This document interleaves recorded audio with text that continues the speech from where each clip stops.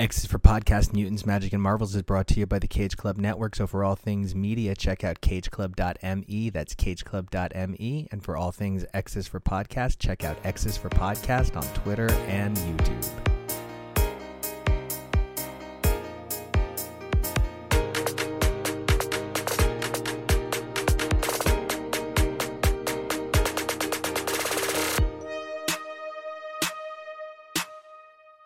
Hey everybody, welcome back to another all-new X's for Podcast, your premier comic podcast for modern Marvels, Chrono Skimming Classics, and major Marvel events. I'm Nico, and you guys can find me on Twitter and Instagram at NicoAction. That's NicoAction. And I'm TK. You can find me on Twitter and Instagram at XNate, XGrayX. And finally, it is at last upon us. Judgment Day is here. I don't know what you guys are talking about. I've been judging people the whole time. This crossover has been building for quite a while in the pages of the bigger Marvel picture. You know, it kind of, in many ways, sources back to that first arc of Jason Aaron's Avengers, which we recently covered in one of our trade waiting segments catching up on the series. And I think what is really special about that is getting the news just recently that Avengers run is going to culminate in Avengers Assemble, which deals with entirely different subject matter, and that they have been able to squeeze this much out of this run and not have it come off as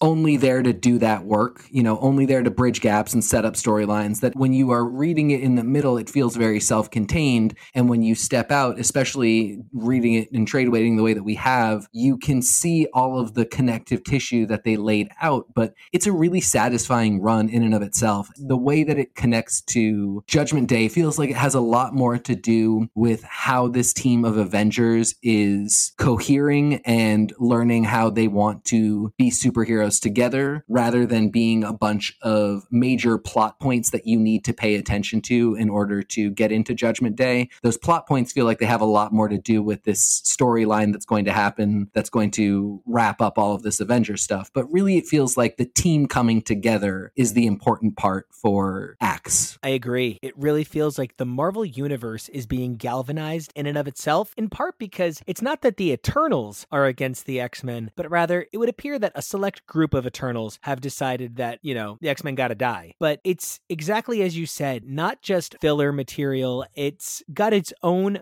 incredibly deep, rich mythology and world. And I have so loved covering Avengers with you and Nathan in our trade waiting segments. One of the most fun things for me about editing these two segments for Judgment Day that our team did is that in one room, Kevo has only been reading Eternals, while in the other room, Josh was only reading X-Men. And then there's you, me, and Nathan that have been reading both and Avengers. We run the gamut of experiences coming to this, and I think, you know, it's not a large enough sample size to represent the whole comic book reading audience, but we have discovered the varying viewpoints that we all bring to this, having a varying pull list every Wednesday. What's really fascinating is even the people that have no idea what's going on are pretty fascinated with this thing as a whole. And the reaction that I have seen from this crossover from people that aren't reading everything, even though it does feel pretty complicated, it doesn't feel prohibitive. And I feel like Marvel is doing a lot of work in the last couple of years to find some ways around the prohibitive nature of exclusionary reading experiences. I find that one of the things that makes getting into the X books so damning is it's like Bat Family. It's not buying 3 titles, it's buying 13 titles. You know, you can't really get into Spider-Man without collecting Spider-Man. You can kind of read X-Men by itself, and it reads like its own universe. Avengers, you know, there's the Avengers title, and usually the person writing Avengers has a solo book somewhere along the line. So Jason Aaron also had Thor at one point, and there was a connective tissue there when Kelly Sue DeConnick did her landmark run, being the first woman to regularly write an Avengers book with Avengers Assemble, a previous title with that same name. She was also the anchor voice over on Captain Marvel, helping to redefine Carol Danvers as the Captain herself, as opposed to sharing the title of Ms. Marvel, which of course now belongs to Kamala Khan. And there's been this incredible effort to sort of find a way to make it easy for people who don't want to read all of X-Men, but are reading Avengers and maybe are reading Eternals to be part of this. And I feel like some of that falls to the way they've been collecting trades and omnibus editions a little bit more lately. I feel like we're seeing a lot more like era era omnibus editions coming out with things like,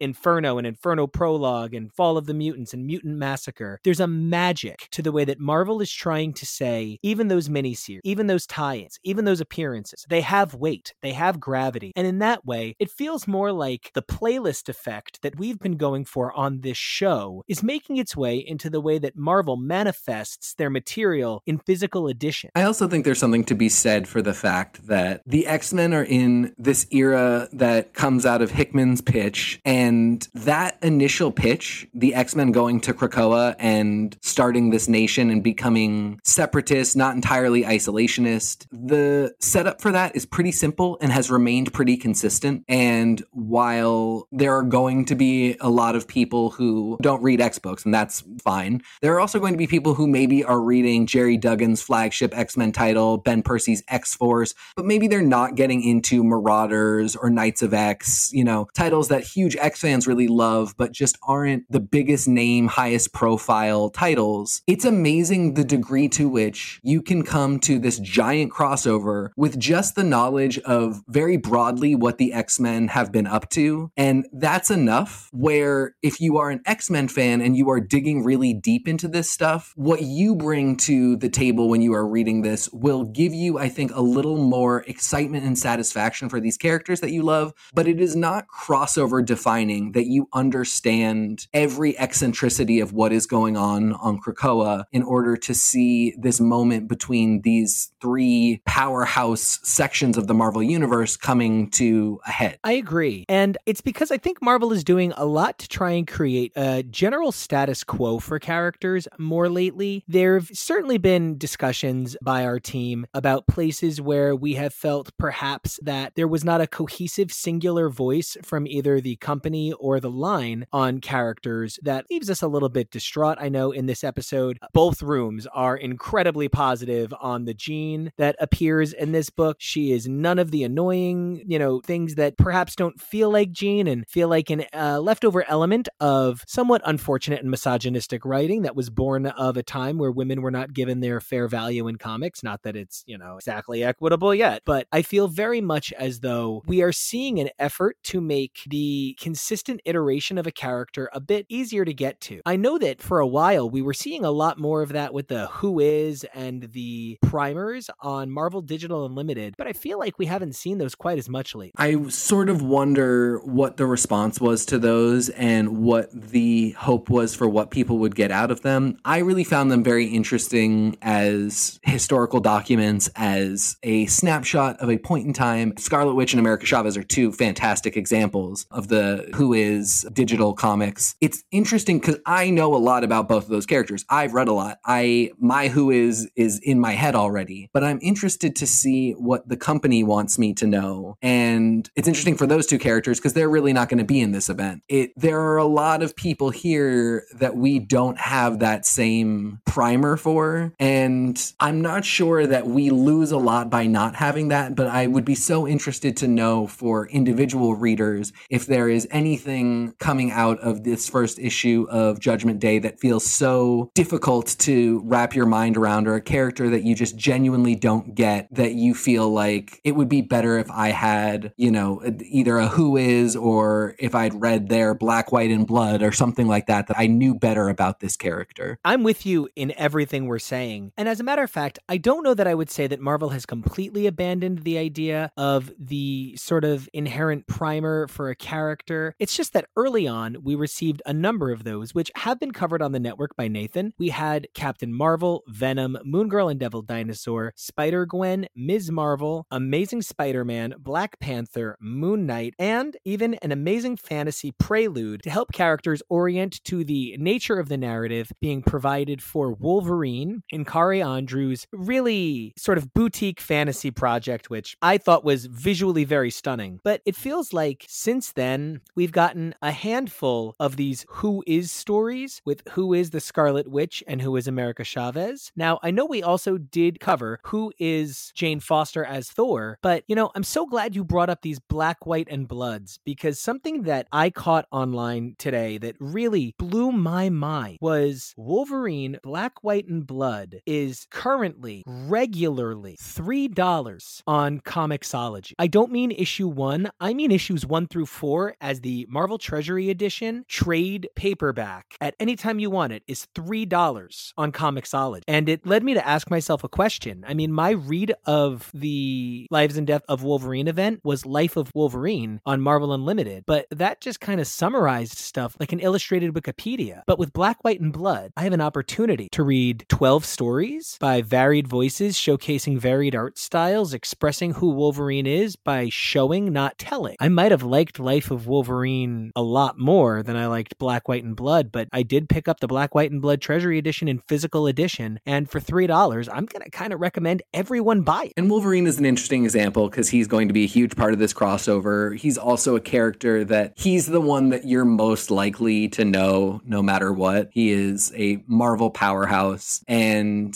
it's tough for me to imagine a reader that needs a huge primer on Wolverine, which is not to say that I wouldn't also absolutely recommend Black, White, and Blood. It's a great series of stories, and Wolverine is a subtly ever-changing character because he's so popular, and so a more recent collection of stories about him will give you a feel for how writers broadly are viewing the character and playing around with him now. The Elektra Black, White, and Blood that we covered earlier this year is, to me, a really special set of stories because this is a character that I think we both felt like should be a Wolverine, and in some ways kind of is, but in terms of popularity is somebody who I think her star is on the rise for readers, but that's always a long journey, and it's very fascinating to see her take it. Her Black, White, and Blood stories to me strike me as really ones that a lot of Marvel readers could benefit from because she's not a character that a lot of people know, and if she's a character that people recognize, she's not one that they know intimately and would have the kind of stories that are brought to bear in Black, White, and Blood spring to mind without reading it. The really intense psychological studies that some artists do in Black, White, and Blood to describe who Elektra is and what's going through her head are something I feel like a lot of people don't know, and it's of huge benefit to get to know this character who's not unfortunately going to be a huge part of Judgment Day, I don't think, but is doing her own stuff. But it really does speak to this idea that there are a lot of different ways to get to know characters, and it is to readers' benefit to kind of figure out what the best way for them to explore is. I think in some ways, my both excitement and frustration is that by virtue of some of the decisions we're talking about in this episode, we're kind of saying that Marvel has decided vaguely blanket-wise how this is going to go. When I think about what's on Marvel Unlimited, I think about X-Men Unlimited, which is, 50 issues. Like, find me another book at Marvel that gets to run 50 fucking issues that has done such a consistent weekly job of rotating beautiful, incredible, nuanced stories from varied creators, both old and new, up and coming and veterans.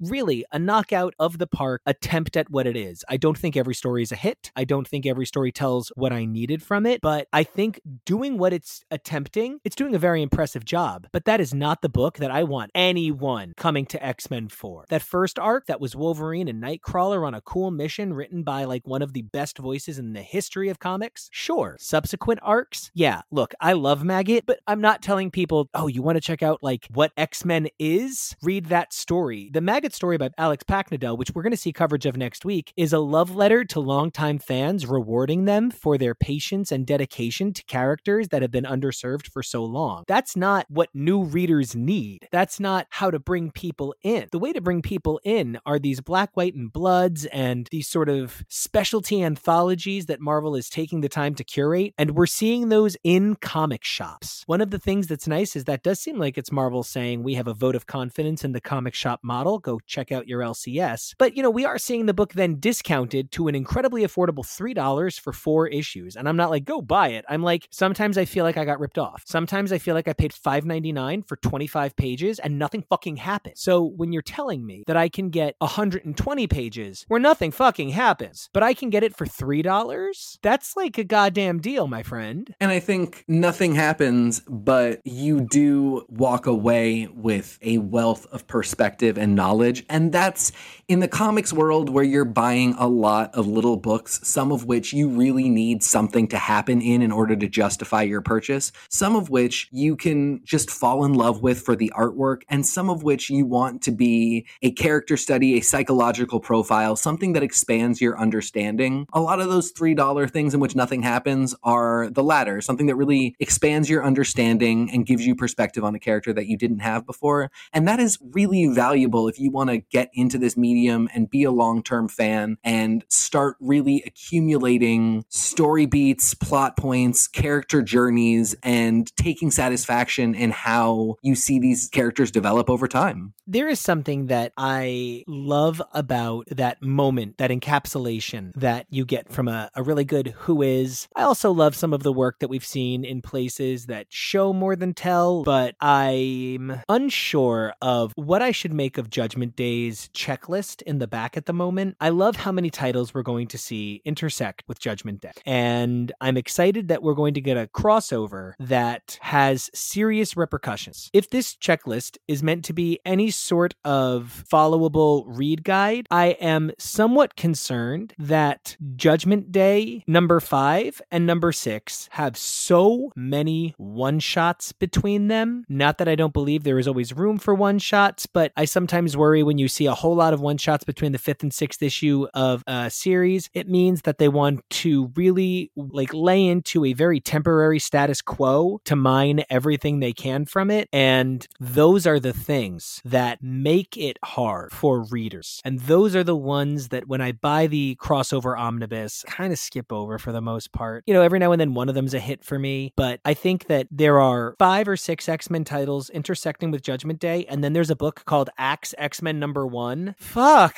Why isn't it just in X-Men? Oh, is it a different group of X-Men? Why? There's so many. I love it. I'm going to buy it. And I'm going to talk about it. I'm going to put myself on the coverage of it. And I'm going to talk about how necessary it ultimately was. And I'm going to be the biggest fanboy there ever was. You're all going to be like, damn, Nico, shill. But I really wonder how all of these sort of disparate elements that make up the tapestry of interaction with character reflect a single model idea. I understand that you target different people with different methods, but at the end of the day, you need everybody to come back to the same single character. I just worry that the unsynergistic push for what's best today sometimes is the reason we wind up with Moiras, where tomorrow is just real icky because you were, Days of Future Past, here comes tomorrow, awkward comics of today. It's all one big tapestry. Yeah, I'm very curious. This event leans real X-Men heavy. It is very composed of X-Men books. I am curious to know how readers that are more Avengers and Eternals people are going to fall into that, if that is by design to really push people into reading X-Men books more. The only thing I will say about the one-shots in defense of them, and this is my hope, but your fears are valid, my hopes are my hopes. I fell in love with basically every one-shot in Death of Doctor Strange. I think about the Death of Doctor Strange White Fox every day, what Alyssa Wong did with that book, and then carried it into her stellar run on the new Iron Fist. That Iron Fist is now getting another one-shot in this, written by Alyssa Wong. It's all so exciting to me, and all born out of this one issue about White Fox, who was a character that I was not super familiar with and became really familiar with as a result of that. The X-Men one was really fun. I really knew nothing about what was going on in the Spider-Man universe, and the Death of Doctor Strange one-shot Spider-Man really did a fantastic job of very quickly telling, not really showing, but getting me the information I needed to settle into the book, which is about a very specific time in Spider-Man's life. It is not a broad Spider-Man story that you kind of apply to anything, but I really enjoyed the story. Unfortunately, still not enough to pick up Spider-Man. And the one I'm most excited about is the Star Fox one, because that is a character that I really don't care about, that I think is kind of creepy and weird, but I also know now has a bit of cachet as a big MCU cameo boy that could turn into something really real. So the idea that they might do something big with that is pretty exciting to me. I could see it being a great story. I see some potential in these one-shots, almost more than random X books that are going to be in this, because I've seen Marvel do great things with their one-shots recently. I'm hoping lightning can strike twice. Yeah, you're making really excellent arguments here, and I'm positive that our show is going to cover a lot of this. We're going to definitely look at a good portion of these tie-ins. Yeah, okay. I guess you kind of got to do it through one-shots and through tie-ins. Okay, I'm here for it. And man, I'm just really excited to see where this crossover goes it's been just a hell of a ride. And Kieran Gillen has managed to get me interested in ways I never thought I'd be interested. Like, I'm excited that this is new things from a creator I already love instead of always going back to the same things. It speaks a lot to the intention of this work. And the reason this show is X is for podcast is EX for extinction. You know, every X-Men thing was Executioner Saw and, you know, Fatal Attraction. So it's a pun. And it was, you know, Extinction Agenda. And Grant Morrison said, let's take what you expect and let's just fuck with it. E is for extinction. And those are all my favorite stories. The Riot at Xavier's is not about the riot at Xavier's. It's about the fundamental dissolution of Xavier's dream in the face of a world that no longer has the patience for burying your head in the sand to the needs of the people around you. So, you know, that's the actual riot at Xavier's. It's the riot at Xavier's principles. It's not the riot at the build. And okay, I'm really ready. I'm so ready for Judgment Day. And I think this is going to be a long time. There's a lot of stuff to sift through. We're going to be into this into December. And it's been a while since we've had such a big crossover that involves so many big names in the Marvel universe and things that people really have a lot of attachment to and excitement for. So it's going to be a really interesting next few months as we sort through all this and start to get an idea of what the landscape is going to look like going forward for us as readers, for the characters that we love. And, you know, the thing that I always bring it back to lately is how that's going to tie into bigger projects for Marvel and characters that they are really important for them to have us love for things that they might be doing on screen. Everyone's waited long enough. Let's jump into the pages of Judgment Day #1. Could not be more excited to bring it to you. And don't forget, we bring this show to you 3 times a week every week: MC2 Mondays, Modern Marvel Wednesdays, and XI4P Premiere Fridays. You can check the show out at X's for Podcast, and we hope you guys survive the experience.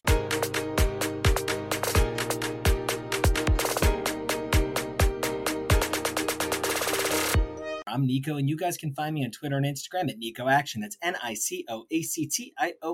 That makes me Kevo. You can find me over on the socials at KevoReally. That's KevoReally.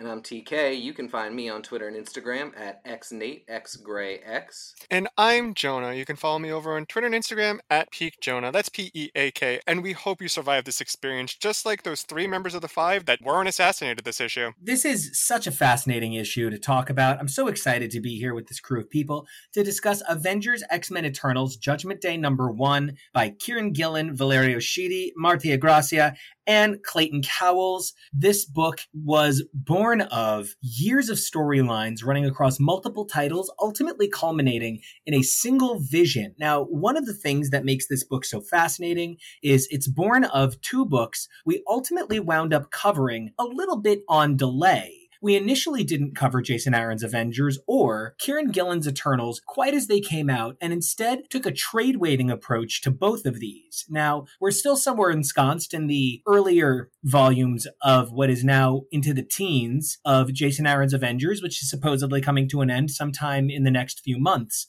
But I'm so eager to find out where you all sit on the Avengers, X-Men, and Eternals, when I think this really should be Marvel Heroes, Mutants, Eternals. I have been right along with you, Nico, doing coverage on both Eternals and Avengers, as well as my standard coverage on X-Men. Unlike you, I had not read a lot of Eternals or this current run of Avengers prior to when we started covering it. So I have been getting a rapid and interesting education, but the timing was really kind of perfect because I intentionally took some time to stay away from rumors, to not really engage with speculation and fandom. I started seeing very early on a lot of fear from X fandom that this was going to be like what happened with the Inhumans and another attempt to vilify the X-Men. Possibly there were problems with getting them into the MCU, and the Eternals and the Avengers needed to be highlighted some more. A lot of very online takes happening regarding this storyline, and they all just didn't kind of sit right with me, and I really wanted to just let the stories happen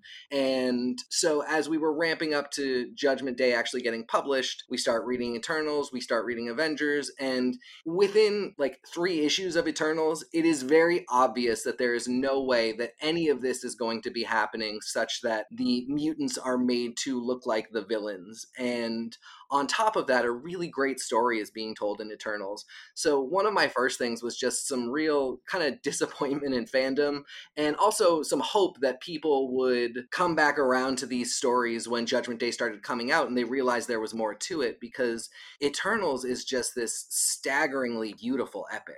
As the show's resident Fringe comics fan, and therefore someone who's not quite as aware as, of what's going on in the fandom, was that really a concern that people were having about this crossover? That this was meant to, tarnish mutants? Every crossover is meant to tarnish mutants. See, and I find that so fascinating as an outsider, because I feel like mutants is like the secondary most important part of Marvel Comics as a whole. Like, there's Marvel Comics and you think of the Avengers, whoever that may be, that can be like 100 different people to most people as far as I'm aware.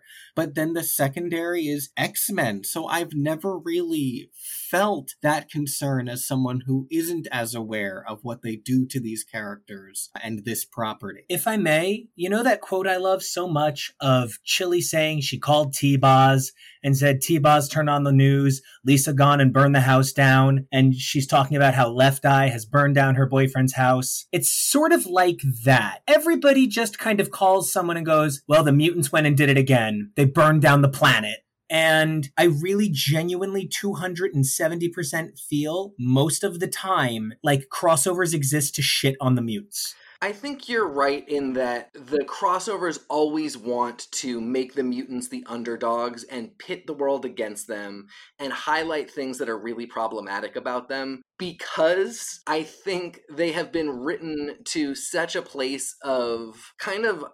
I don't want to say a vaunted moral stance, but the mutants are constantly going through it. And I feel like they come out of every one of these crossovers in some way kind of proving that whatever people thought they were doing wrong that led to this crossover, they were kind of in the right. We're all flawed creatures, and the Avengers see the flaws in the mutants whenever they do something wrong, but the Avengers are flawed too. And there's a big difference between the two groups, in that one is, a minority group and a metaphor for many other minority groups. So I don't know, there's a lot of interesting stuff happening with this, and there's a lot to talk about, and we'll get to it in this issue. But I sometimes worry that X fandom really sees some concerns that are broader than what's going on in the story, some of which might be correct, but a lot of which I think are just kind of a lot of... We get to be real X fans about it sometimes. Right, exactly. Thank you. So going into any crossover, any versus, I'm like, okay, how are you going to set these teams up? Is one going to be more sympathetic than the other? Are we going to be telling history from the side of the winners? What are we going to do? What are we doing here? Do they think the Krakoans / the X-Men can take on the Eternals? Sure, I think that'd be a great fight, and one side will be the victor. It's usually how things shake out. Now, can this be a 3-way fight? I kind of worry for the Krakoans, because as they pointed out in this issue, there's a very large population of mutants whose fighting abilities with their mutant powers probably aren't going to do anything. I imagine there are a lot more mundane mutants than we are initially led to believe. But to see that this isn't so much Avengers versus X-Men versus the Eternals, it more so seems the Avengers are going to be playing distraction / sidelining in order to kind of solve this problem in a way that the Krakoans, I don't believe, will be able to. However, I am very fascinated to see how this will relate to Arakko, in the sense of how Arakko treats beings that see themselves as gods. I want to thank you for just reminding us all for a minute that the vast majority of mutants are like Henrietta Leaf Blower and Jiminy Hand Soap, because they really, for the most part, mutants are soft serve. Bob Quinn's epic soft serve. Mutants are soft serve. Ugly John. And I think that's specifically why the Avengers are needed, though. This isn't AVXVE. Like, it's not versus between the three. It's actually starring the three. Like, I'm looking at the title page right now, and it just says Avengers, X-Men, Eternals, Judgment Day.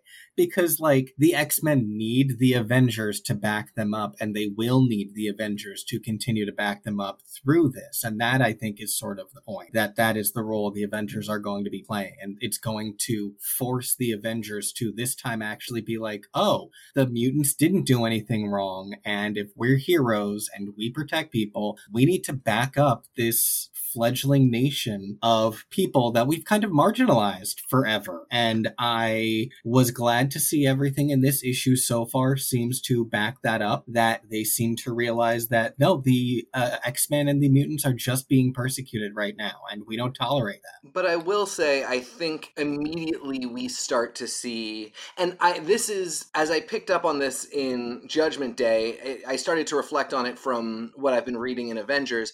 The Avengers are getting big enough and complex enough of a team that we're going to see divides within the team. Something that Nico pointed out to me, like basically as we were reading this on the day it came out, was the surprise of Iron Man being so staunchly pro-mutant. Given his usual, if we're being generous, it's that futurist, not wanting to take a stance, just waiting to see how things play out and plan for the utilitarian best. Also, Tony can just be an asshole, but he has had a tendency to not often fall on the side of mutants, especially at times where you would really want him to. And that, to me, was like the first, this isn't going to be as straightforward as we think it's going to be. And the Avengers, I think you're right, that is the role that we need to see them play in order to see this conflict come to as good a close as it can. But this event is going through November. And so I think we're going to see some divides. Echo is a person where I see real possibility for, potentially conflict with the mutants over the Phoenix Force. And there's just a lot of places where I can see that the Avengers will not be able to come to a consensus as a group that can just play referee. And I think that's going to lead to some of the most interesting conflict, is the fact that we need them to, but they're not going to be able to due to their own problems and biases. I definitely think you're right, and I definitely think that is going to be a huge theme through this crossover, not just for the Avengers, but we've already seen that on Eternals and our coverage there, and everything that is going on with the defecting Eternals who decided to leave Eternal Society and try and find a new way to be. And I think we are going to see that in a lot of the sides of this crossover. And for me, the thing that I keep coming back to with this crossover is, as much as I would love to sit here and just talk plot point, I am much more fascinated by the sort of rich tapestry of complex interwoven narrative that Kieran Gillen is working to find a way to balance. It's really hard to take a look at the Marvel Universe of the last 10 years and not acknowledge the vastness of the Thor Phoenix connection and all of the ways in which that is really at the breaking point, especially if Jason Aaron is potentially leaving Avengers at some point in the next few months. It has to be finished. We need to get that answer, and that there are so few Avengers here and even so few Eternals on this credits page, but it's like every fucking mutant is really interesting to me. I have to break in real quick to ask what answer, because I don't really know what Phoenix Thor thing you're talking about. So Phoenix is probably Thor's mom. Oh, yeah, like the Phoenix Force. Like in its Odin did sex with the Firebird, and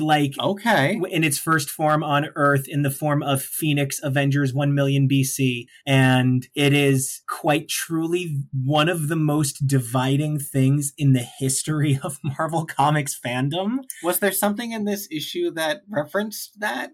The fact for or me, you're that, just saying in general. Well, once you get that moment where Scott's like, "Hey, Jean, when the Phoenix flies overhead, do you ever miss it?" And Jean's like, jealous, and Jean's like, "Stop it, Scott, get it together. You fucking, I can't." And that's the highlight of my life. That was great. Echo has the Phoenix Force right now, which is another wrinkle in this whole thing. Rebecca Roanhorse did this really fascinating series about Echo and her connection to the Phoenix and the Phoenix's connection to other Native American cultures throughout history, I don't see that playing like the biggest role in all this, and especially like from a plot perspective.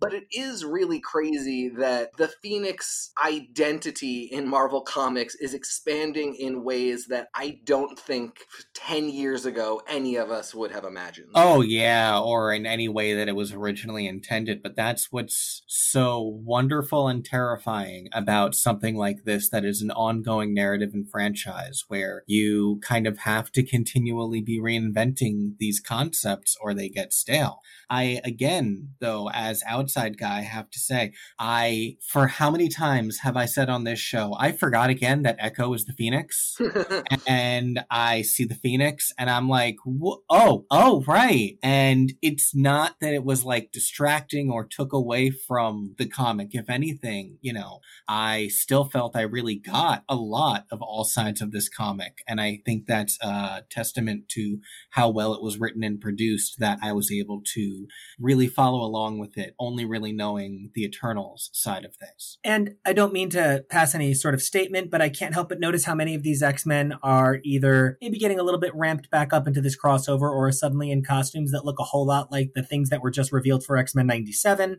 So it's interesting that there is such a level of attractive corporate synergy.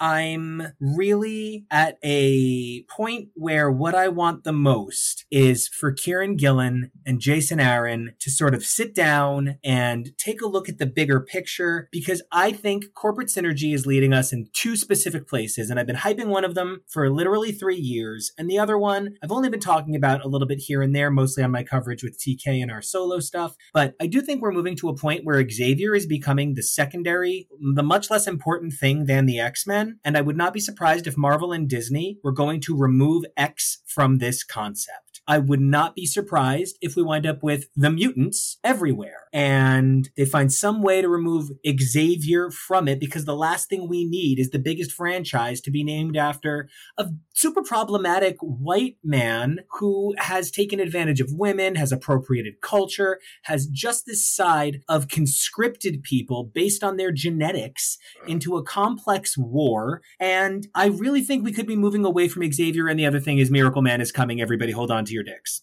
In the nicest way possible, I sort of blame Patrick Stewart for any pop culture love of the character of Xavier. Yes. It goes back to the animated series, but the fact that Patrick Stewart came so close on the heels to that, there's a generation of kids. It's the same thing with Beast. There's a generation of kids that associate these characters with media that portray them in a way that's sanitized, that does not in any way reflect the comics. And I don't think Xavier would have gotten as far away with as much as he has if not for Patrick Stewart, because I totally agree with what you're saying, but I don't think that there is as much like devotion for Beast, who played very little role in the films and was played by Kelsey Grammer, so no one really cared. But Patrick Stewart, everyone loves him, and so everyone loves Xavier through him, but he's a very rosy lens for that character. I'm very interested and fascinated to see where Marvel as a property wants to take the X-Gene Havers. And I want to phrase it that way because it's really the best way to denote mutants. Something that I think about is that there's a very big difference between a mutant and a mutate. And there are many characters within Marvel that are human mutates that aren't mutants. And, the biggest defining factor is, do you have the presence of the X gene in you? If you have the X gene, you're a mutant. If you don't, you're not a mutant. That's how it works. And I think there's a great delineation that Marvel wants to take to make sure that we know, okay, these are the characters that are defined by this parameter, and these are the stories we're going to throw them in. And having these characters defined by the team name a character came up with many, many years ago that doesn't feel as representative of the brand anymore and that's what I think that the Marvel, I think, is trying to shift towards. So trying to shift towards a different brand identity that makes it more homogenous, makes it more recognizable, and makes it more inclusive and separative of the different stories they want to take. You know, you look at the X Office, and I don't know if any other group has as many titles as they get to have, because there are so many characters and so many spin-off titles that came out of this one singular team that they had to, you know, to tell all of these stories, we had to give them 50 million different titles. Having, you know, one umbrella term, instead of calling everybody the X-Men, calling them the mutants or whatever name they're going to go with, is a way to help fix the branding of calling everything an X-Men team, because they want to define the team of characters on the team called X-Men to be very different than the general, we call all people who are on Krakoa or all people who were at the Charles Xavier Institute of Gifted Students X-Men, because the truth is they're not. Being an X-Man is you are specifically a team member. Not every Krakoan member is an X-Men. They're Krakoans, they're mutants, and I think they're trying to make sure we have that differentiation for everybody to understand, especially with the prevalence of them coming to the MCU eventually. There's going to be a larger influx of people who maybe want to be interested in reading those comics, and they're going to want to make sure that it's an easy bridge. You know, we talk about that all the time, that because of the success and growth of the MCU, a lot of comics are being framed in a way, whether it's tie-ins, whether it's costume recognizability, whether it's similar stories, whether it's characterization that lines a little bit closer to the MCU or somewhere in the middle of with comic characterization and other media characterization. They want to make sure that they can, you know, bridge those communities. So having, you know, a title, having a team, having all these different things come closer together so it's easier to search for, easier to buy, easier for all these different things, I think is really what they're trying to strive for. And I think it really goes to the heart of the fact that you said the word community, and it really explores exactly the difference. The Avengers are some people who happen to have powers and want the same job. They're just kind of like cops. And then the Eternals are kind of like one really creepy, fucked up, incestuous family that is going to own the biggest part of the town forever. They're never going to have to get rid of the factory. It seems like they never stop churning out identical white people, and it's that family. God, what a metaphor. But then the X-Men, the mutants, they're a culture. We see ourselves in individuals in the super teams, but we see ourselves as communities in the X-Men. And I think that's why, to decentralize it from a single person and to remove the Xavier from this identity and to make it the mutants makes it of the people when it's an of the people. Here's the only flaw that I would point to in all of this, because I think everything you guys are saying is correct in terms of the necessity of doing it. Even like if you don't want to point out that Xavier is problematic, just the fact that so much of the X-Men lore and the fact that they use that character is tied to Charles Xavier, and that's just a really weird thing to base your entire, like, an entire branch of your franchise around. But also look to how many times you guys both said X Office and X titles. It's just the fact that it is such an iconographic part of that branch of the franchise. And I don't know if you can or how successfully you'll be able to remove X from X-Men. And it's really funny because I have been having this exact same discussion with my partner Jake, who I hope will be listening to this while they're also recording their own coverage of this, because they are on Team Mutants, and that we are making a drive towards a broader definition, something more like mutants. We've been talking about the Deadline rumor, which people are treating as very likely for some reason that I don't understand, because there's not a lot backing it, but the Deadline rumor that whatever the first thing coming out for Marvel involving the mutants is going to be will be titled The Mutes. And I said, I don't think that that is possible, because the X brand is just too indelible. It is too long-standing. It is too associated. But, and I kind of put my foot down on that. I said, I don't buy this rumor. It's just a rumor. I don't think it has any more weight than anything else. And I don't think, whether it's true or not, that it is a good idea because of all of these things that I've just said. But Jonah and Nico, I have to say, you really are turning me more than I expected that I would be able to be turned this early on. I understand the idea of why you would want to do it, but I'm starting to pick up from what we're discussing why it actually might make more sense. We're recording this during San Diego Comic-Con. We're not there, but it's happening at the time that we're recording this.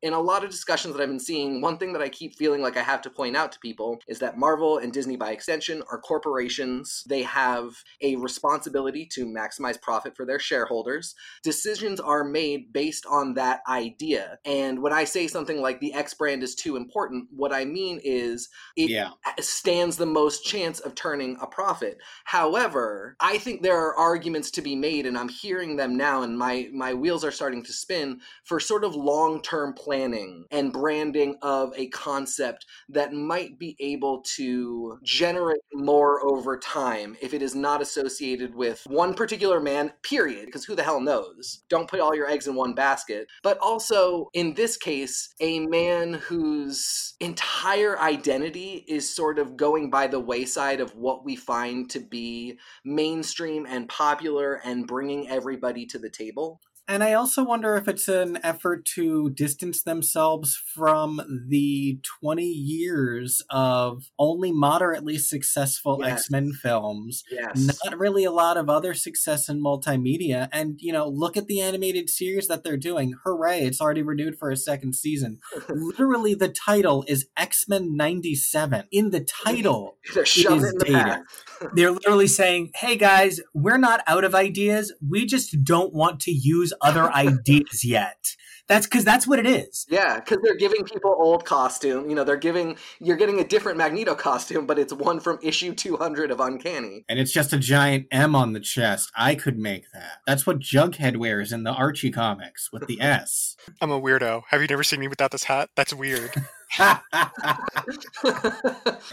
So, speaking of weirdos with hats, Xavier's helmet, man. Let's talk Cerebro for a minute. Oh, Lord. I really am very okay with the sort of horrifying body count that we got on Krakoa. And here's why. It's so stupid, but if you're going to make the X-Men immortal, give me a body count because it doesn't matter, right? I'm not saying I'm here for torture porn, but you can't say that Krakoa is, you know, we hear Moira be like, I gave them everything. No, you gave them a headache.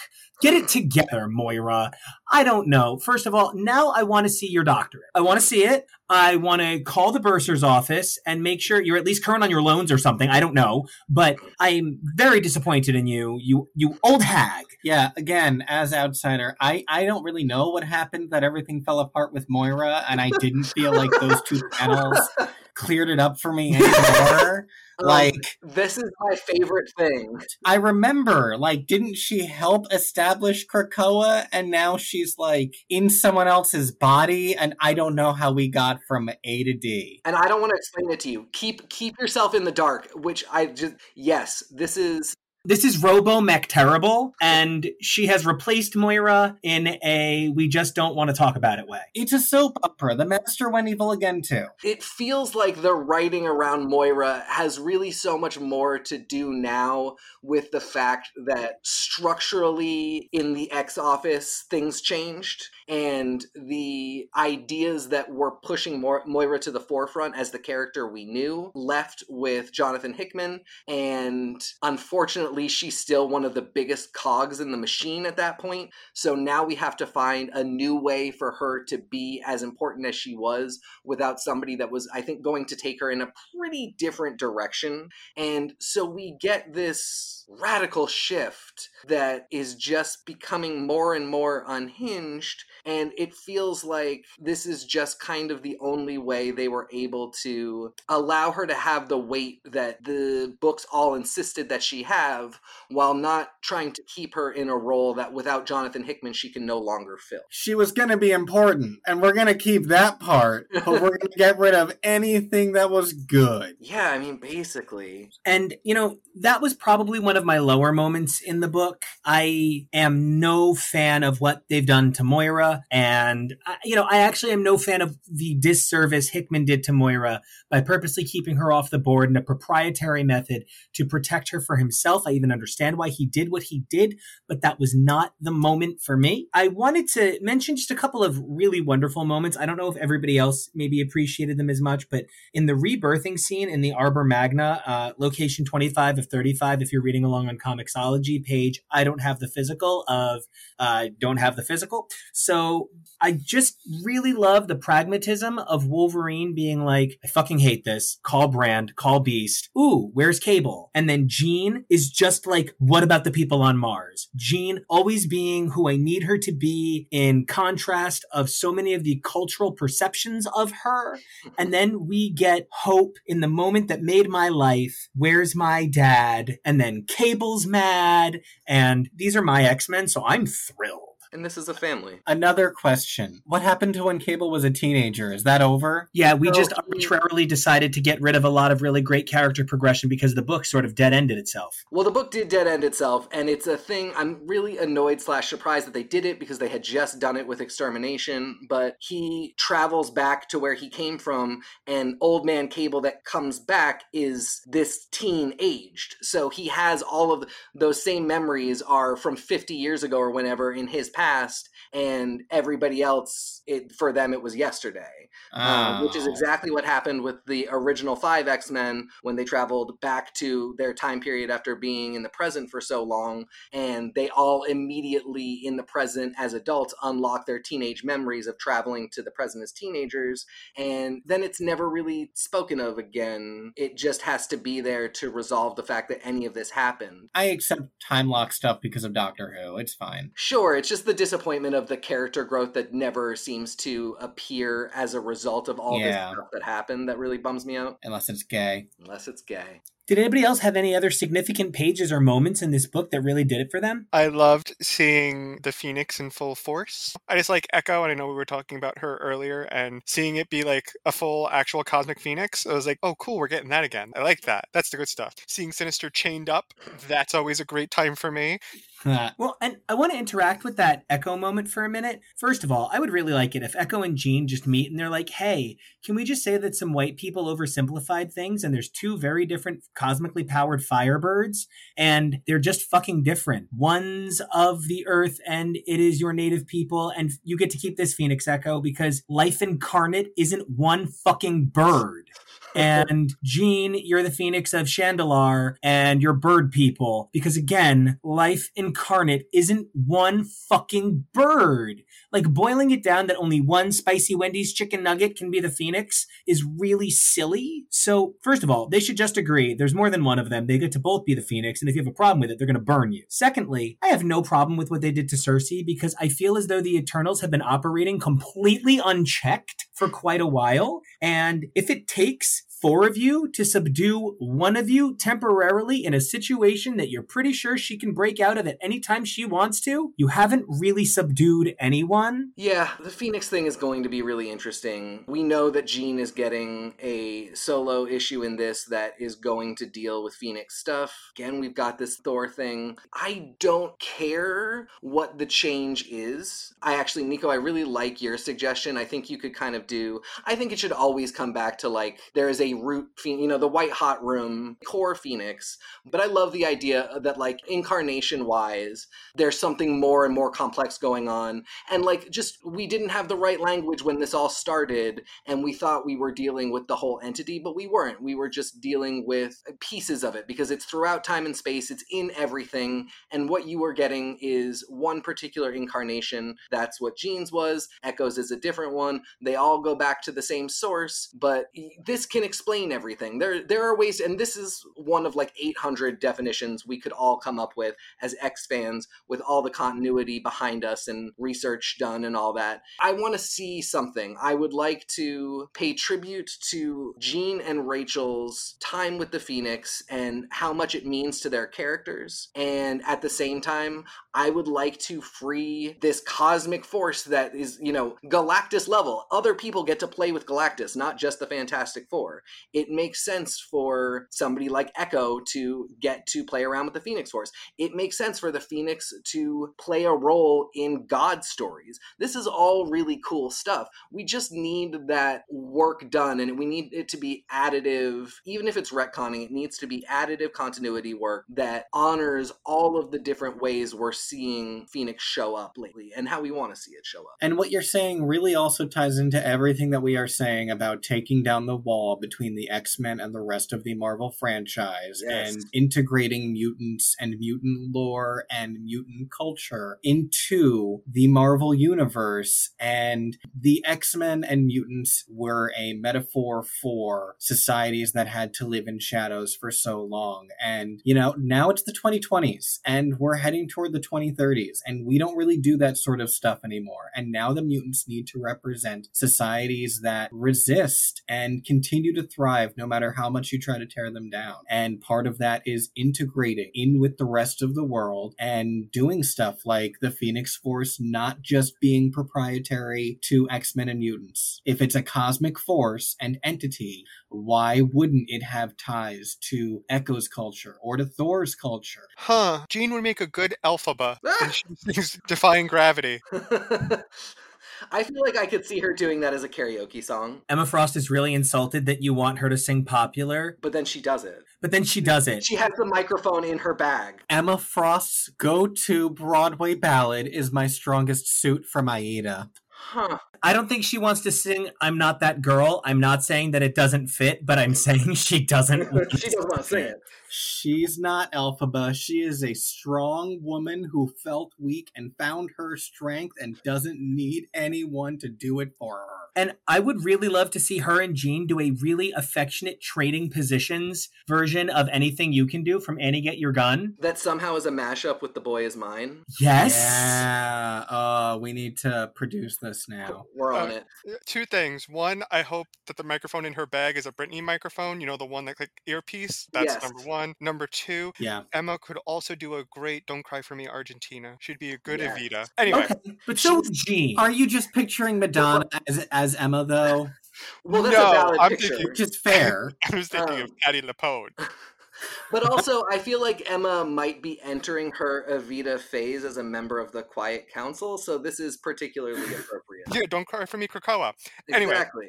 I see the Krakoan production of Urinetown, and somebody at the end, probably Stacey X, just stands up and goes, "Wait, so they were in Urinetown the whole time?" Urinetown's a real place. To interact with something that you said, Kevo, I would love for the X-Men's representative qualities, because the mutants have always, from their initial conception, were meant to represent marginalized groups that were affected just because they existed, and they were persecuted because of who they were. I would really love and appreciate for Marvel to expand that definition and really showcase what the modern representation would look like, because, you know, there is power in resistance, there is power in showing love, there is power in so many different things, and I would really love and appreciate where the mutants representation gets expanded to reflect more of the modern movements and the modern struggles and the modern fight of what that looks like today for those marginalized groups. I personally think the Phoenix Force doesn't need to be on the mutants. They don't need it. At this point, if we're identifying the Phoenix as this cosmic force and entity, and this, I don't think the X-Men need it, and let it go. I don't think the X-Men need the Phoenix. One way or the other, it doesn't really matter to me. I just want to get some... It feels like we are in a weird place that we have been ever since Jean got resurrected and said this weird goodbye to the Phoenix that was like too certain. And then a lot of stories happened that I think a lot of people just were not prepared for and were left very open-ended and nebulous in a way that would be okay for like basically anything but the Phoenix Force. And now we're just in this place where we just need to have a next step of some kind. I wouldn't hate living in a world where it's just about making the fans accept that it doesn't need to be an X thing, which I don't think at this moment they do at all. But yeah, we just got to get out of, I don't want to say limbo because that means something here, but the nebulous zone we're in for the Phoenix. And we are certainly moving away from nebulity to concretitude. And Wow. A couple of other standout things. We talked about how I don't even know that Iron Man is like pro mutants, but Iron Man is here to defend the mutants for a minute, and I'll take it. Cap being like, look, I'm just not here to commit any human rights atrocities. I don't care if she's an Eternal. This just isn't my shit. I don't want it. I'm not here for it. So like, there's such a resigned, we're stuck in this crossover mentality that the characters have, that what makes it great is they do not see the magnitude of this crossover. Even in the meta-contextual, self-referential, aware of the universe they are in way in which these Avengers are aware of the grand scale that crossovers are, they haven't seen the preview images, and they don't have the solicits or the variants. And so there's kind of an ironic fun to this for me. There's a sort of, humor that these characters think, oh fuck, it's just time to do a Kirby thing again. Let's do an Eternals, I guess. But what they're really in for is something Secret Wars sized, possibly, way closer together than the Marvel Universe is ready for. And on that level, the meta-contextualized humor of this book sustains my life. I think that's a really good way to put it. I don't think any of us have ever been ready for a Gillen, Aaron, various offices all working together, enormous crossover like this. We're all in for surprises, but this is not going to go in, for the reader or for the characters, predictable directions in a way that I think is really fun and very funny. This book is having fun with itself right from the get-go. Cersei is a great character to kind of be that person where it can be and sound kind of silly when they're sitting at lunch, get ramped up to 11 with Echo showing up, get kind of sassy again, and then Steve shows up and is like, this is all fucking ridiculous, but also you're torturing somebody, please stop. We're going back and forth constantly, having campy Moira and Druig in the mix, being almost silly, like hand-wavy villains, and then Uranos shows up and does a genocide on Arakko. There's so much there. There's so much speculation to be had. That really needs to be dealt with. There is just so much here that I don't think is going to go the way that we all expect things to go based on what we know from crossovers we've seen in the past. This is a new type, and I really like that. That's exciting. And to pick up on both the unexpected and the humorous of it, and to say a moment that I really loved from this issue. I mean, of course, when Makkari and Ajak need to build a god, the person with the hubris that they think of to go to is Tony Stark. And so I really love that element playing in the background of all this. I'd forgotten about Ajak and Makkari's little quest throughout this entire issue until we got to that ending. And I was like, holy shit, that's going to be playing through the background of all of this. And that's going to have to go somewhere too. And what the hell is that goddamn thing going to say about all of this? And how is it going to affect everyone's actions? And exciting. This is so exciting. And if it's a space god robot, is it also a suit of armor? And also, it's exciting, but why should any of us care about what this guy is going to say either? So who knows what's going to happen? It feels like we might have some fighting between the Eternals and the X-Men, but the Avengers are kind of there working in the background to stop the Eternals in a way that will officially stop the Eternals, that won't have, so much bloodshed. And I do kind of appreciate that it isn't strictly like we're pitting these two teams together and this person's going to fight this person, and this is because truly at the end of the day, Versus I think are a lot more about fan service than they are really about storytelling, because watching a bunch of good guys fight one another, I don't know how completely compelling that can always be. I think it maybe works in the context of Civil War if there's a specific cause where it's really good split, but there are times where I'm like, you're having these people fight because you want fans to enjoy seeing these people fight, and people love to theorize of who would actually kick whose ass and so on and so forth. But I really do appreciate that this story seems to be less about we're having these team fights and more of there's this really big conflict where somebody with a little bit too much power is trying to show off that power in a way that most people look look at it being like, I don't know who's fully on Team Eternals, but good for them, I guess. There seems to be a very clear distinction of who is specifically right, who is specifically wrong, but this story isn't about, the right versus wrong conflict. It's much more about how is this going to play out in basically turning against everything that they've known and everything they're essentially built for. And I'm really interested and excited to see how that's going to play out. I'm not as excited for, a bunch of Eternals fighting a bunch of Krakoan/mutants, which can be fun, don't get me wrong, I'm always enjoy a good fighting panel, but I'm much more interested in the implications and the ramifications of where the story will go.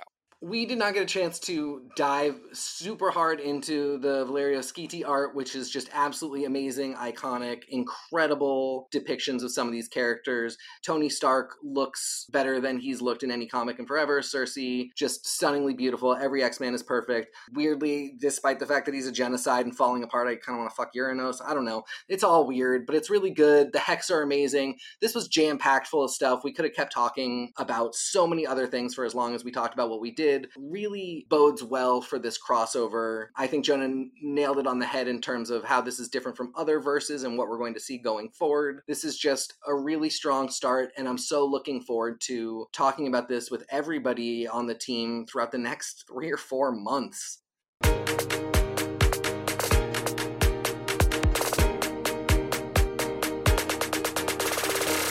Hey everybody, welcome to another exciting segment of X's for Podcast. I'm Nathan. You can find me online at DazzlerAOA on Twitter. That's like Dazzler in the Age of Apocalypse. Hello, it's me, Steve, and you can find me on Twitter at HowdyDuda. That's HOWDYDUDA. I'm Josh Wheel. You can find me on Twitter at Asleep at the Wheel, WEIL, and at asleepatthewheel.com. Hey everybody, I'm Jake. You can find me on Twitter at Omega Sentinel, OH Mega Sentinel, and we hope you survive the experience, unlike Abigail Brand, who got incinerated and her sunglasses got stepped on. So, boom. Yay, she deserved it though. Although we know they'll bring her back. Boo. Y'all, Destiny finally had her vision coalesce. Now she finally knows who the X-Men are going to be at war with, and soon, the Eternals. So, I know, Jake, you've been reading along with us at the Eternal story. Mm-hmm. So Josh, where are you with this whole saga leading up to this event? I had not been reading Eternals. I went back and I ordered the trade, but, probably a little too late because everyone else was. It was on back order. It came in last week, and it has not been read yet. One of the things that I found is that I'm really not super interested in the Eternals, and a lot of it is post-MCU. I mean, I know it's not the most favorite movie people have, but I dug the Eternals movie. I've watched it a couple times with my kids. They love the design of the deviants in it, and it's hard for me to kind of make adjustments from some of those adjustments because having not read it before, I default imprinted on Gemma Chan Cersei and Barry Keoghan Druig. It's definitely not that, so it makes it a little less accessible for myself as well. That's fair.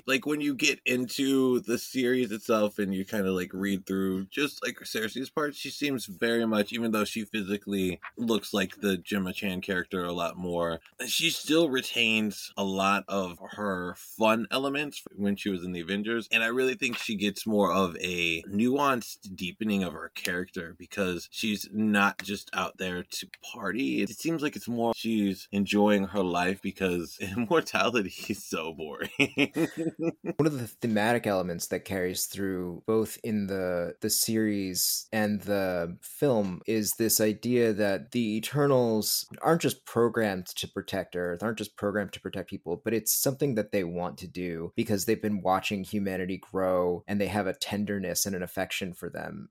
I think different Eternals have it to a different degree, but Cersei, when pressed, will always step up for humanity because she wants to see them protected and thriving. Her individual characterization is totally different from the movie, but I think that core motivation is still there and comes through in this issue particularly because she's still very concerned about what's happening. Yeah, she's one of the closer ones. Kieran Gillen definitely seems to be coming closer with Ajak as well. It's hard as a Drukhari shipper from the movie to, get over that disappointment. But yeah, it's nothing against it. Kieran Gillen's one of my favorite writers. I will sit down and digest it. Only Death is Eternal. That first trade is sitting right next to me. But I guess that'll go into, one of my biggest gripes about Axe issue 1 is just that it is really an Eternals issue featuring the X-Men, not an X-Men comic at all. This first issue is, and I want to say we're going to be getting Death to the Mutants coming up soon. I feel like we might rotate around perspectives as we go. I had the totally opposite impression. I was just rereading it and I was like, this has a surprising amount of like deep X-Men moments for a series that I was really expecting was going to spend a bunch of time vilifying them. We really spend more time getting in the heads of individual characters, like some of the leadership of every part of the X world and how they're responding to this news of war. You get the core group of Avengers, you get Cersei, and you get Druig, but you don't really get the different factions of the Eternals and how they're reacting to this. You don't see Thena in this issue. You don't see Phastos. You do see Ajak and Makarian doing Sinister with a ball gag in his mouth, which is very entertaining. And completely understandable. Yeah. Who would not bind him and stick a ball gag in his mouth? He needs it. He does. He might enjoy the ball gag too much, and I don't really feel like he's sexually exciting a Nazi. So. Yeah, I feel like that's not a thing he would like. He's into dominance. He He's needs into to hear masculine. himself talk. Not his thing. And he is into cape play too. So, Cape play. While we're on the subject of the Eternals perspective of this, we get that opening narrative from what we assume to be the World Machine, or at least a lot of people assume to be the World Machine. I have a different idea about this. Mm-hmm. Go on. Well, it's in red as opposed to blue, and it's much less personable than usual. Mm-hmm. So my first thought was, are the Eternals going to end this by building a new world machine on Araco, the red planet, as opposed to the blue planet? An interesting thought, but I discarded that quickly because I think this is narration from the god that the Eternals are trying to make. Yeah. It speaks in godlike terms, saying things like, "You do not know me, I wish to know you." It is very didactic, and the most important sentence in this, I think, is, "I do not yet exist, but I am of such power that I can speak to you even now," which is very frighteningly godlike, the ability to talk to somebody in prophecy before you are even created. I think this is the voice of the god they're trying to make talking to us. I completely agree with that chill of like, what is the magnitude of this thing that before it even coalesces into existence, it lingers in the past before being in the present? Yes, the language itself is like the language that a god uses. The very mystical inversions of sentences and the ominous, all-knowing, all-teaching kind of vibe. The whole, like, I'm not making baby noises to children, I'm staring at ants. I think there's so much here that doesn't fit with the world machine as we know. And, like, the color scheme and the more aggressive attitude might lead me to believe Mars, like, if they're going to create another world machine. But I think the Eternals have moved past the phase of, like, expanding in that form, at least because they've excluded other people for attempts at that. Maybe that'll be what happens, but I like the inclusion of a new god in here, and I like the idea that it's already aware. I'm not up to date with all your fancy words and shit. But no, absolutely. I got the same read that this is the god they were going to create out of whatever the pieces of the thing that they're all standing inside of in the Avengers secret hideout or whatever, because I'm not reading those books. I'm reading X books. Okay, this isn't Avengers is for podcast. Is that Lorna down in the bottom going to Starbucks to get her flat white? Yes, that is Lorna Okay. Dane, because there's no other woman on Earth who has long green hair, wears sunglasses, and fashion like that. Except for the one that you just pointed out by saying who else wears sunglasses. Oh yeah, but who else has long? Oh, and green hair. Well, that's not Abigail Brand. But no, Abigail it's Brand does Lorna. not dress like that. Yeah, absolutely not. yeah. Unless green hair is just the fashion. Yeah, now. maybe this person saw Lorna Dane and was like, I'm going to make her my whole persona. Mutant culture is penetrating to the maxi culture. She went and bought her Jan Van Dyne mutant gear. Inspired by and culturally appropriated from mutant kind. And that handbag does look suspiciously like a Wolverine mask, too. Wow, that's super weird. The shadow over the latch. Yeah.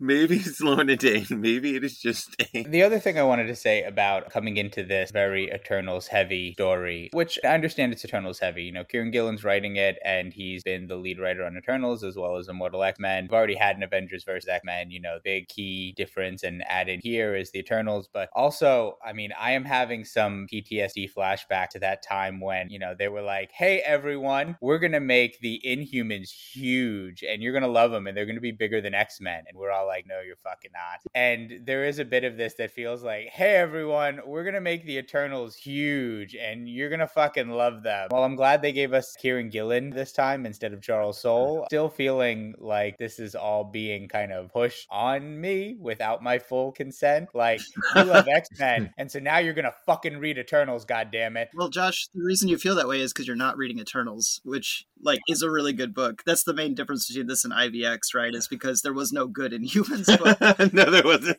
The thing with Inhumans is, there wasn't a cap on how many Inhumans you could have. The whole idea of using them to replace mutants was that you could just shuffle the mutants off the board and here's a whole population of people. The Eternals are a limited scope kind of, limited in their numbers scope kind of people.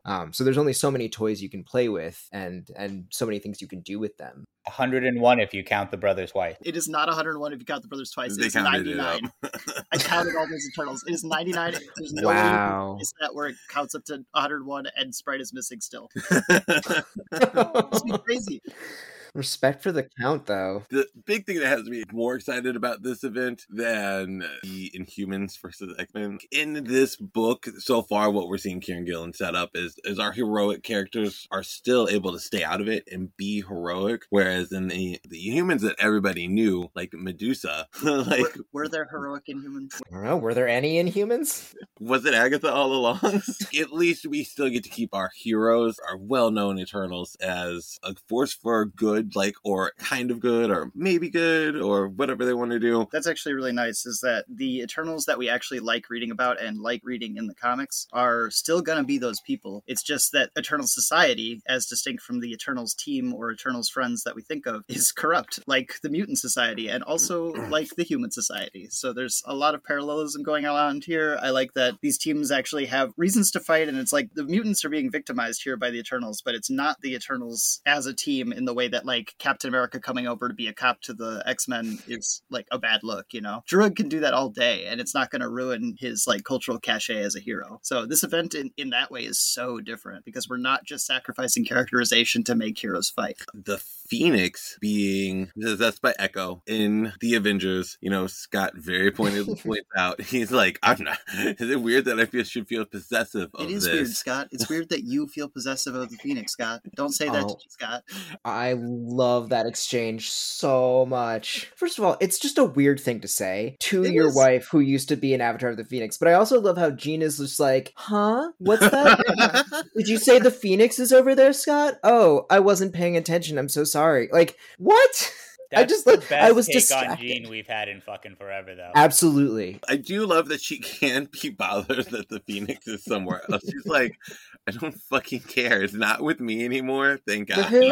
Honestly, I really do think that, yes, she's probably distracted by all the people being life hoarders, these piece of shit humans who are out there. But, on the other hand, it's also very Jean to be like, oh, her? I don't think about her. That's something she says whenever he brings up Emma, too. He's like, so I was talking to Emma, and he's like, who again?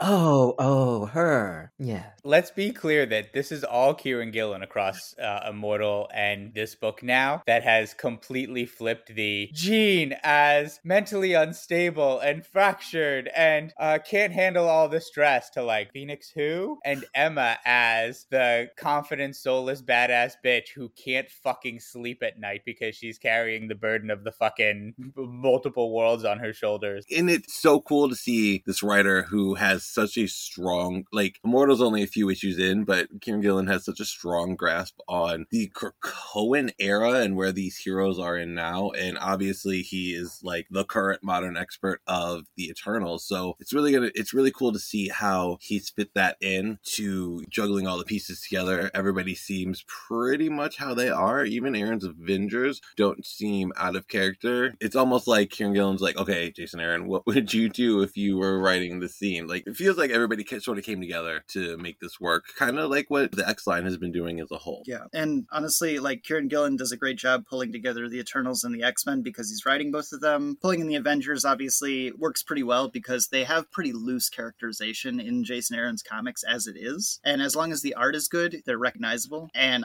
that's something that I think Valerio Schiti really nails in this issue because he's been like a dream guy on the X-Men for a while, and seeing him cover the Eternals and the Avengers as well is like really awesome. He has this knack for like remembering what's in a scene that always just wows me. Like when the Phoenix attacks Cersei, like Cersei's shoes are left on Earth because that's where she got knocked out of them, and then in space Echo simultaneously punches the straw out of Cersei's mouth and claws the drink out of her other hand, and that's just like so nice to remember in a fight scene that she was drinking something. There were so many little things like that all throughout, whether it was the remnants that you could find, like the treasure hunt, the look and find of who these bones and artifacts belong to on Arakko after Uranus was done. I mean, if it's the fight scene on Krakoa where, you know, going back through a second time, I'm like, oh my god, Strong Guy's punching someone in the background there. Oh, they fucking killed Marrow. Marrow's lying dead in the bot. Like, there's little bits all throughout, little background details. There's fully realized world depth in all of these panels. This isn't like 90s house art where it's like, and this background is all blue, and this background's all gray. There's power in this whole layout. I'm looking at like page 16 and 17 of digital, where you've got Moira at the Damocles Foundation, and right in front of Moira there's some donuts and coffee, and then like you don't see him, and then the next page you see Druig picking that up. 5 pages later he's eating half a bagel. Yeah. Yep. Yeah. I love the design of the Damocles Foundation because I never realized it was just the Eternals logo, but it's Druig, and it's also kind of like a euro or a dollar thing, you know, like there's so much that goes into that logo. It's really good. Oh, he's also carrying a cup of coffee out through the portal as he's saying goodbye to Moira. Just a little paper cup. The consistency of his breakfast through this scene. He's like, I wasn't going to do this all in one afternoon. Ciao. It is a little weird that while he's telling the story to Moira of what he's going to do, it sounds like he's telling her a plan, but then it starts to appear as if he's telling her what he has already done, a la Watchmen, but then it starts to seem as if it's actually happening simultaneously with this conversation. It's really weird because there's a lot that happens, and it's really difficult to tell at what time this conversation takes place in relation to the various like attempts at genocide on the mutants. That was something that really threw me off while reading this issue, but you know, I can accept it as like condensed comic time. But yeah, it's really difficult to tell. Is it something that he's going to do? Is it something that he's already done? Is it something that's happening right now? It seems to be different depending on which scene we're seeing him talking. I kind of felt like it was simultaneous because doesn't he go from there to wherever the prison is with Uranus as Uranus like rephases in and appears? They like spent that hour together. Yeah, because he only got wow. An hour's enough time for a bagel lunch with Moira. Yeah, and like, this is my planned genocide for your former people. Oh, Moira's wearing a Bastion costume now. Yeah. She is! And you don't think Druig can eat only one bagel? I mean, there's a lot of carbs in bagels. He probably ate like a dozen bagels. I would eat a dozen bagels, but that's just me. Let's get into the bigness of it all, right? Moira and Druig together. The one thing about this that raises a lot of questions for me is Moira, did she see this coming, this war with the Eternals, and that's why she's going with Druig? Because it's happened before in many different timelines? Or would she not have, because with Krakoa as part of the machine, that this would be the first time maybe this event would have happened? I think she's flying by the seat of her pants. I think at this point she's like, I don't know what to do. I've joined up with Orcus, and your goals right now align with ours, so I'm here. Like, I think that's why she's at like the Damocles Foundation and not like at Olympia, you know? Although who knows if she could access Olympia, I doubt it. But the last time I saw her was in the Hellfire Gala, which was, I mean, with all the X books being like delayed and then shipped in the same fucking week, was like last week, but also, I don't know, like 7 X-Men issues ago maybe. Did anyone read the Amazing Spider-Man thing? Because after she was supposed to go to Amazing Spider-Man and have her escape from the gala finish there, and then we see her again here, right? It hasn't come out. It's not out yet. It hasn't come out yet, so we haven't seen her story in between the gala and here then. Right, okay. Correct. Yeah, we don't know how evil she is, but if she killed Mary Jane Watson, I will have I was gonna say I will have a problem with her, but I already have a lot of problems with her. Because of the way it lines up, we won't know the answer to that story until maybe September. Yeah. I'm encouraged by the fact that she didn't actually skin her like she seemed like she was threatening to do, and it wound up being like a weird weird robot hand necklace projector. I mean, A weird robot hand necklace projector can come off of that neck without Y'all, if hopefully without she murdering skinned Mary Jane. her like Banshee and wore her fucking face to the gala, like there would have been blood in the streets, I think. I don't think we could let Mary Jane Watson die in an X-Men event. I just think that would be No, because Spider-Man. There's a lot of blood on Moira's hands, literally. I'm hoping that it's like somebody else's. Maybe a bunch of Wolverine blood. You can spill that shit all day. The next thing I want to see from Moira during Axe is mentally destroy Rain, and it's like perfection. Yeah, that's like the next big step, because it does seem like she's going back to all of her like emotional connections and being like, I hate you, I don't need you. And Rain doesn't know that she's even alive. Please tell me that Sean Cassidy, when he got resurrected, didn't go, Rain, we gotta talk. So, how do we think, because Druig pretty much had this plan in place, how do we think Moira is going to fit in and help the Druig Eternal faction during this book? I think she's already helped by telling him about the 5. I think she's going to start going hard on the Sentinel thing. My guess at this point, especially given the costuming of her, is that she's going to somehow ascend to a mother mold of some kind, because that just feels like a great place to take the, former genetic researcher on behalf of mutant kind, to have her fall so far to become like the generator of mutants' greatest enemies. I like that. I like the mother mold form for her, especially since she's often cast as a mother figure. Mm-hmm. I think that would be deliciously ironic and cartoonish in the way that she already is at this point. I mean, how much more robot can you get now? She's already wearing that Bastion outfit, so... Maybe they're doing like a reverse Bastion. Honestly, in the shadows, it looked a lot like Gambit at first, because I'm like, there's a brown trench coat with like pinkish stuff underneath, and then I was like, oh, no, okay. It would be nice to see her go full Sentinel so I can stop caring about this character. So I would like to see her, I mean, in terms of what it brings in here, not just have this all be like X-Men and Avengers versus, I think what'll ultimately be a huge battle with Uranos, saying that right? But, to imagine a Uranos and Nimrod side by side, like bringing in the multiple threat to make it larger than the singular. She's that essentially connection to that major threat here. They keep really trying to stress that like, yeah, Orcus isn't a thing right now. Like, we're not worried about Orcus. Don't worry about Orcus. Mm-hmm. Orcus isn't a thing right now. I think the more you tell me something's not a threat or a thing, the more I'm expecting it to pop up at the end and being like, haha, guess what? Even in this, they go out of their way to be like, well, we thought that the war was going to be from Orcus, but now... And that is kind of an interesting statement to make about, like, where things are. It does feel like they're kind of saying for this event, don't worry about Orcus. It's coming. Well, and Orcus is, like, helping the Eternals do this, so they're still masterminding this mutant genocide. Like, Moira telling Druig about the resurrection protocols and coming in and giving him information, wanting to help out. This is still Orcus being behind it all, in a way. Like, obviously, the Eternals were already going to do this. I can't say enough how pissed I am about Druig, because he's just like, they are deviants ipso facto, we must correct excess deviation, and everybody just goes along with that. I'm like, all right, you already have an uncontrollable thing that happens to your body when you see excess deviation that turns you into a killing machine. You could just let that be the be-all end-all of correct excess deviation. I'm so mad that he's like, but I want to do more. Wait, they have a literal belly barometer? Yeah, it's one of the things that Gillen kind of writes into the Eternals situation, is that they have these 3 core programming rules. They're compelled to follow them to the point where they can't control themselves. So if they sense excess deviation, which, they may not know consciously, but the system knows unconsciously, they have to respond to it, and they can't not. It's kind of like when they were going to try to blow up Krakoa, and they were like, protect the machine.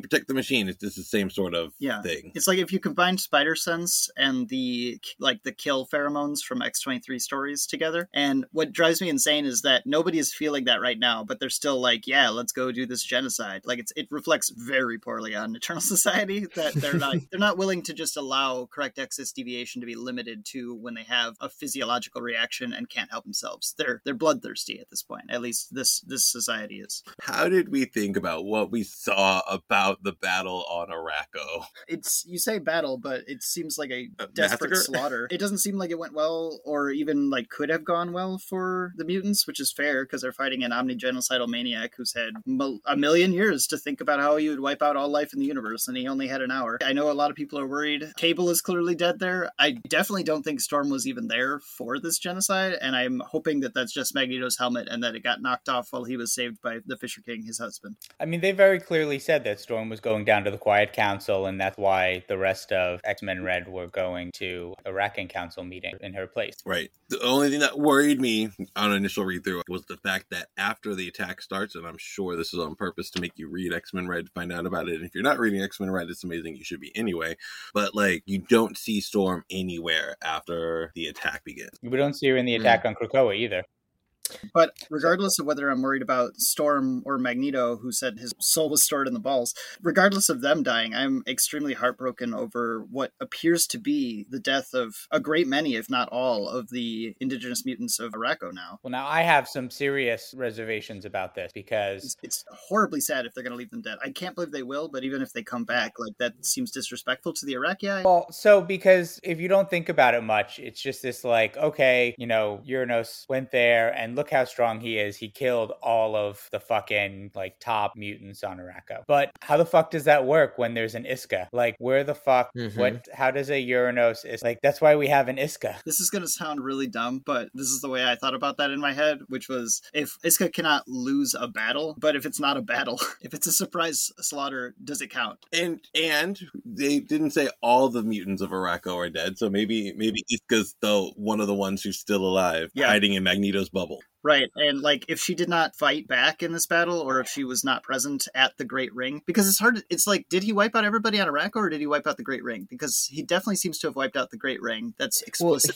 He says that he left his forces on Arakko to deal with the population, and that the Iraqi won't be a problem in the war. So it seems like there are still people alive that are scrapping by. And Iska should have been there on the council, but you know, like if she can't lose, maybe she's still on the Iraqi side because they might win in the end, or maybe she's helping the Eternals at this time. I don't know. I don't like to think about it. Maybe she's not there though. I mean, the last time we saw Iska, she was very upset at the council. She was the Great Ring. She was very upset at the way Tarn had been killed. You know, I think it's possible that maybe she's not even on planet at the time. It is possible. Is missing this fight. The rest of that ring clearly does not trust her anymore, given that she could be so easily used to sway council seats. Right.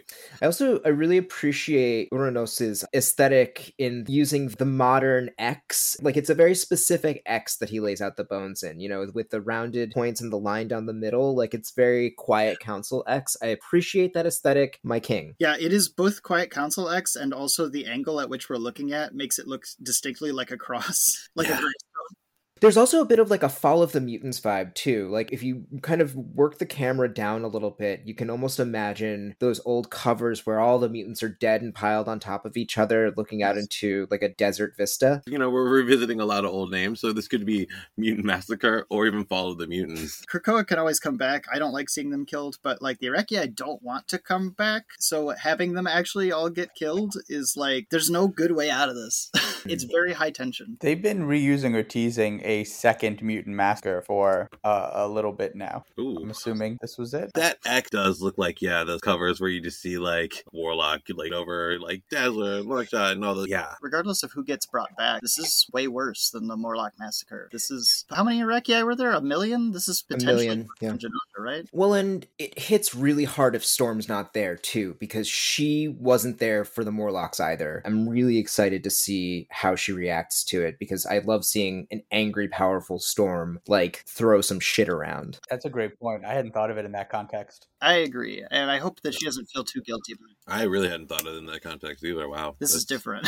Yeah. She keeps losing people. That's the danger of leadership, though. Take your people into danger and some of them die. Those were some really great stories for Storm, but like, do I want to see her brought back to that same place again after, you know, ascending to finding her like inner strength and becoming the regent of Sol? I mean, like, she's the fucking regent of the whole solar system, you know? Like, do I really want her to brought back to that level where she was? Uranus is pretty much destroyed, massacred Arakko. Krakoa is getting attacked a lot more tactically, where they are going after the Five. When Wolverine realizes, it sort of turns the battle for the Krakoan side. You know, how do we feel about Krakoa faring so well versus Arakko? Well, I mean, Krakoa didn't go up against Uranos either. I don't know. I would have really liked to have seen more of those battles. Like, I'm oftentimes I'm not the one who's like, yeah, we need more punchy pages. I like the kind of space between between those notes more, but especially that Uranus battle, like unless that's all going to be fleshed out in,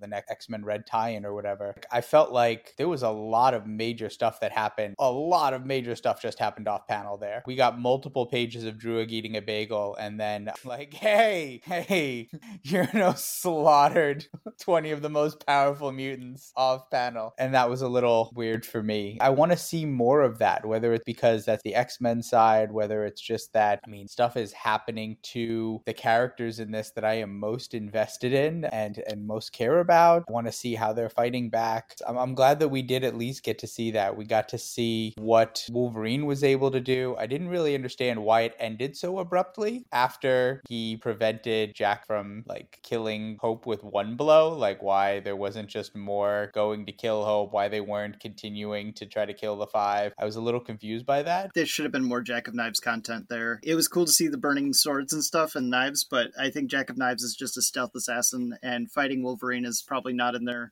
to-do list for the day. That's for Solemn to do. The battle in Krakoa is really beautiful, though. The psychic battle alone, I think that's some of the most stunning psychic warfare artwork I've ever seen. Yeah, I really appreciate that, actually. Seeing Xavier's astral form come out of his body as he's reacting to the attack. Mm-hmm. And you can kind of tell the distinct characters in their astral forms. You can see Exodus, you can see Jean, you can see Professor X fighting the big Skyhead, it's just so intense. I love the way it coalesces out of the clouds. Yeah, it's a Unimind that's a face, so of course it's split down the hemispheres, right? I've always liked that touch for the Unimind. It's very good. Mm-hmm. Yeah, I don't know. I thought a lot of the art was incredible for this attack. The looks of the War Eternals, especially that blue and yellow one that's coming down. Cyclops' little death in the back of a panel is really gory and gross. And I think we've probably all been waiting to talk about it, but the Hex. Yeah, it's peak kaiju moment after some really, it's this, they've been really building up the kaiju thing, and now we've got peak kaiju. They are so cool. They're so cool. I love the Hex so much. I love them all. I can't wait to get to know them all. I want to know about the very femme vampire bat, or the walking tripod eye, or the terrarium that is God. They remind me so much visually of the angels from Evangelion. Yeah, a little bit of that, and a little bit of some later Pokemon. I see that for sure. I cannot wait to see the Avengers take on these giant kaiju. I bought the stupid Avengers Mech Armor, which is basically the same thing. Anytime the Avengers take on kaiju, it's right here. I can't wait for it. He's pointing to his heart. What are our hopes for this event as it continues on? I'm really hoping for more of Kieran Gillen's unique brand of comedy with the dictator style of Druig, because this issue he was very funny, if very frightening, even down to that, we're here to protect you, rest assured. However, we must ask you not to be afraid of the towering death machines off the west coast of the United States. As he just puts his hands together and leans over on live television. I think Druig was very funny in this. I think Uranus is very evil, very hot.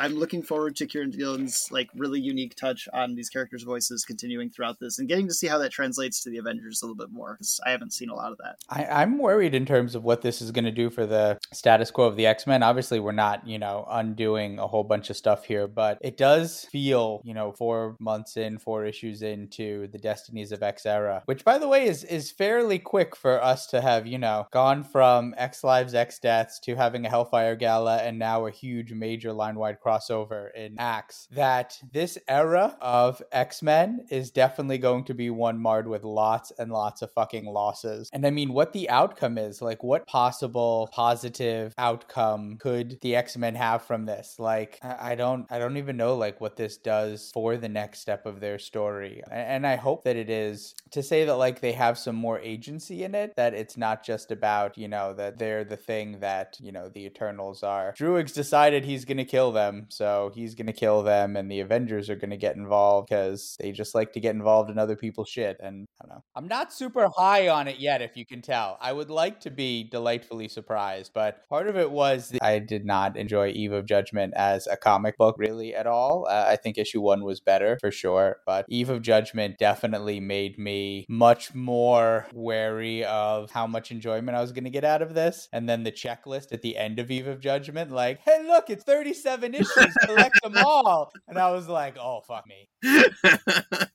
I'm really curious because we haven't heard from the Deviants yet. And I think that's going to be, my hope is that that's going to be a really important piece of this story. If the Eternals insist on making this strong connection between mutants and deviants, then it gives us potential for another allyship. It gives us potential for another, like, you know, another arm of mutant kind to really step up and show up and join with Krakoa and Arakko and Lemuria. You know, that could be a really fun outgrowth of the mutant story that, you know, we haven't really talked about, we haven't really seen coming, and is certainly a real possibility just given the real work that they've done to tie mutant kind to the deviants. Yes, I would really love to see that, especially since like we already have Crow as like an immortal warlord of the deviants. He echoes so much the structure of the other places, but as like an autocrat rather than like an oligarch. Mhm. And yeah, adding that into the mix would make it so interesting. That is such a cool idea, Jake, and it seems so obvious now that you've said it. Oh, agreed. The X-Men status quo and the Eternal status quo will stay the same. I think the biggest change is probably going to be the Avengers status quo for right now. You think so? I feel think like they're so. going to be like such a minor part of this event. But I mean, but besides losing their house. I think the loss of their house is going to end that era, maybe, and force them to either like go back to New York or, you know, find another dead celestial to go live in. It'll be nice to see them end the Dead Celestial era of Avengers. I personally don't get a lot out of this as a new place, and I love the mansion. I love Edwin. I love the parades outside. I miss those things. So I would be okay if they went back to the mansion in New York. I don't necessarily think that's where they have to go, if anything, but I think it'll be a nice change of pace to not have the Avengers live in an Arctic base that is like so far away from the rest of humanity. The last thing that I want everybody's opinion on is, what do we think about the human factor of it all in this book? How do we feel about how the human onlookers were reacting to basically the plan to take care of mutant Humans get Garbage fucked. people. Yeah, Humans go are fuck the yourself, worst. humans. We know this. We know this. This is one of the things that they've taken from the real world we live in and applied to the 616 universe. Humans are the fucking worst. I don't like having so many prominent people of color in this crowd of human bigots. I don't think that's a great idea. I like that they're trying to be like, oh, all of humanity hates mutants now, but it's like, you know who really hated mutants? White, like, supremacist Protestant, like, zealots generally in the past. You know, it doesn't do much for the mutant metaphor to extend it to like, oh yeah, people who are marginalized in real life would also have these feelings about mutants. It's like, that's Thank you for drawing diverse crowds, but maybe this is like, yes, like people of color, queer people who are marginalized can absolutely be bigoted in other ways, and that's part of, you know, looking at these things intersectionally. But like having so many people, like, let's make this crowd a little wider if they're going to be bigots, is all I'm saying. The crowd scene was really interesting to me because this art was locked in presumably a while ago, and like this looked so much like the post Supreme Court decision crowd that was celebrating the end of Roe v. Wade. In that ghoulish, like, life wins. Oh god. I mean, it was, and I saw people posting pictures of those crowds and this panel side by side, and it was on Twitter, and was shooketh. I think the thing that has me most excited to know the answers from this issue itself is the implications to the Iraqi society, because we know that they do not like resurrection through Krakoan means. So to bring some of them back, what is going to do to those characters? Or are we just going to lose some of these amazing characters that we've seen built up, and then we're going to lose this beautiful, vibrant mutant culture? I hope that we don't lose anything of the mutant cultures that are going on, because the stories that are going on in X-Men Red and Immortal X-Men, New Mutants,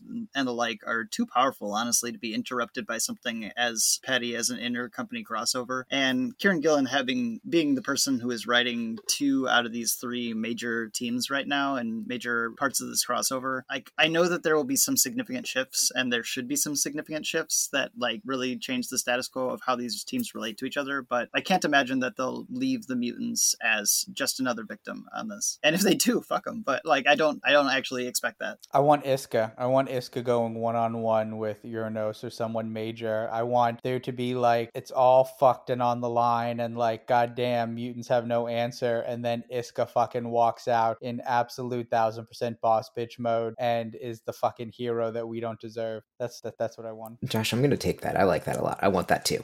I want that a lot. Now that you've like set up that visual, oh yes, show me that fight. Show me Iska fighting for the mutants.